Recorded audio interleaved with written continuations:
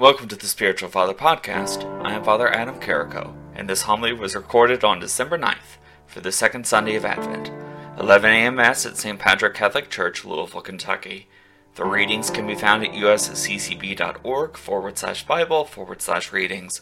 There you will also find links to listen to the readings and watch video reflections on the readings. I encourage you to check those out. Thank you for listening. Enjoy. Prepare the way of the Lord. Make straight the way of the Lord. The wild man, John the Baptist, out in the wilderness, he is calling the people of Israel and Judah to repentance, to prepare their lives and their hearts, to prepare in any way that they can for the coming of Jesus Christ. And so he is calling them to look intently at their lives and what they have done and the direction in which they are headed, and to prepare a new path, to prepare a new way for Christ to come into their lives. He speaks of the valleys being filled in and the mountains being brought low. He speaks of the windy road becoming straight and smooth, so that literally there is no hindrance for the coming of Christ. Make straight the way of the Lord. Prepare the way of the Lord. We have, as both our society and every civilization before, have increasingly wondrous engineering feats. We get better and better at doing pretty marvelous things, and I can only imagine what we may see in the years, the decades, the century to come. We have access to reason. We have access to be able to figure things out, to look at the world, the problems presented to us, and negotiate those problems to figure out a solution in somewhat difficult situations at times. All the way back to the pyramids, for one, to Rome, the roads, the bridges, the aqueducts, all of these great architectural and engineering feats that they were able to accomplish, accomplishments that they were making at the time of Jesus. And in our modern day, of course, I think of three examples I'd want to touch upon. The Intercontinental Railroad, the tunnel underneath the English Channel, and then finally the bridges built in our own city.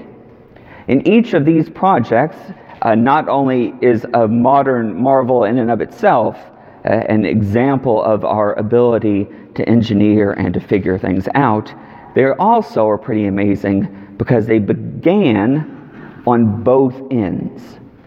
They began on both ends. So whether or not they started on opposite sides of the continent, opposite sides of a river, or opposite sides of another large body of water, they began in two different places, and through the trials and tribulations that they were presented, the innumerable calculations that need to be made, they were able to come together at one point. They were able to begin these projects and bring them together in an amazing kind of way, complete that connection to bring them together. A lot could be said for the reality that it is our consistent God, a God whose universe entails that 2 + 2 will always equal 4, no matter what. 2 + 2 will always equal 4. It is that basis in which we are able, through our intellect and reasoning, to bring these points together. That's a whole another homily right there. So if we'll just leave it for now, we'll probably pick it up again at some point. But we are pretty good at making things happen. We are pretty good at making stuff happen. My trainer, she has a different way of saying that. I'm not going to say it here because I am a public person in a public place. But we're pretty good at making stuff happen, and we can become a little conceited, I think, in that. We look around and we see our ability as a society, and perhaps even individuals. There are people here, I am certain, with that kind of knowledge, to bring these projects together in that kind of way. There are many powerful people sitting here in this room, people who are able to get stuff done. Me, I have a few people that will listen to me, will do what I ask them to do. The deacon, for one, will almost always do what I ask him to do, but they're only one of them. The choir would do what I ask them to do, but they're singing. And the last couple of masses, I've had the servers do this, but I'm going to do something different because I asked two young ladies to serve. No, I'm looking at you. Come here. Come. No, you said no once. You only get one. If I have to come back and request a third thing, you're not going to like it. So one of you stand here, and would the other one come over here? Okay. That's probably far enough. Now stick your hands out and touch your fingers together. Walk towards one another and touch your fingers together. Go on. Just walk towards one another. You get out on stage and do all kinds of silly stuff. Go on, just walk towards one another and make your fingers touch. There we go. See, look at that. Look at the ability of them to do that. Now go back to your spots. Look how nervous they are. Close your eyes. Spin around. Again. Okay, stop. Now do it again. Don't open your eyes. Touch your fingers together. Boom. It didn't really work that time, did it? Okay, thank you both. You sit down. Thank them for their courage, their willingness to. So why did I do that? One, because I can. And two, because we think we get a lot of stuff done. We think we can rely on what we can do, who we are, and the position that we have. But ultimately, there are connections, bringing 2 points together that we on our own are not able to do. We are hindered either by blindness or dizziness or a priest's bizarre instructions, whatever it is. We are inhibited from making the connection as much as we might desire to make that connection. So let's bring up another biblical passage. We thumb through Genesis and we find the Tower of Babel. Now the Tower of Babel, I mentioned the pyramids at the beginning, a marvel of engineering. The Tower of Babel, it's kind of like the idea of a pyramid. So many cultures have that kind of architecture, kind of building up towards the sky. And so if you think of the Tower of Babel almost like a really big pyramid, and Genesis tells us, we don't have to believe it literally, but Genesis tells us that they were working on this pyramid, this structure, with the prideful and arrogant idea that they could connect heaven and earth. They could build something so large, so magnificent, so perfect, that it would make a connection between heaven and earth. Well, it's impossible. One, because God just doesn't hang around in the clouds. That's the Greek gods, not our God. Our God is amongst us. But also because it's just simply impossible.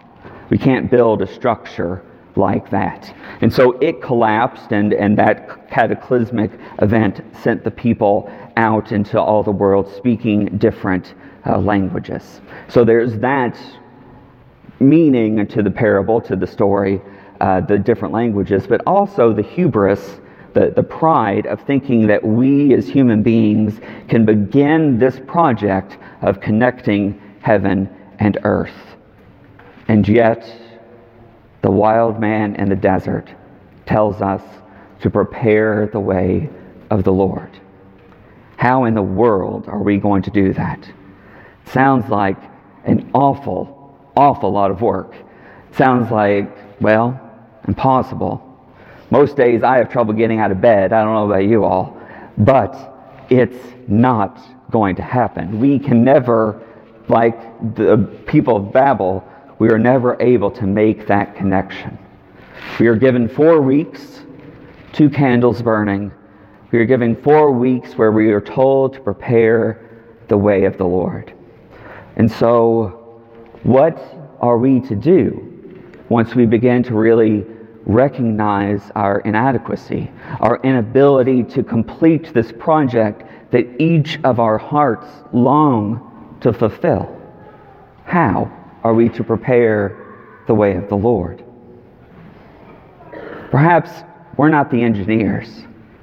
Perhaps we're not the ones who figure out how to make this happen.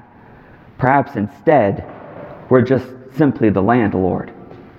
We open the gate. We let in Christ, the divine engineer, to do the work.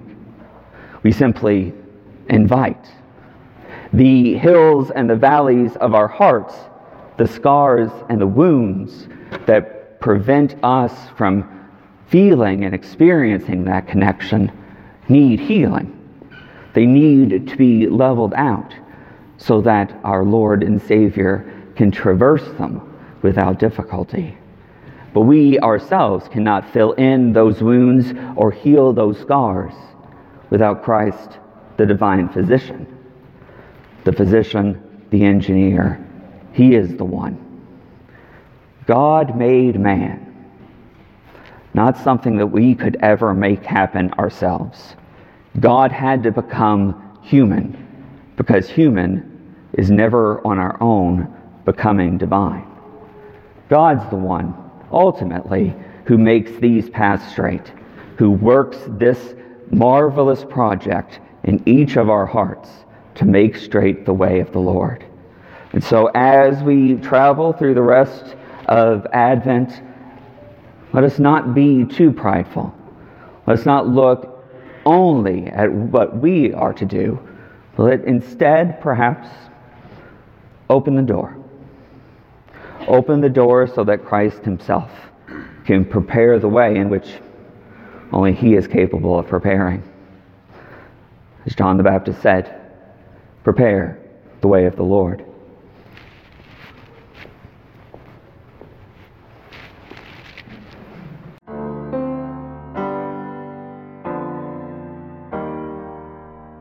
I hope you have enjoyed this homily and have gained something from it. For more from Spiritual Father, please visit spiritualfather.org, where you will find other homilies, blog articles, social media posts, as well as links to various projects. Thank you for the support. May our Lord and Savior bless you this day and every day to come.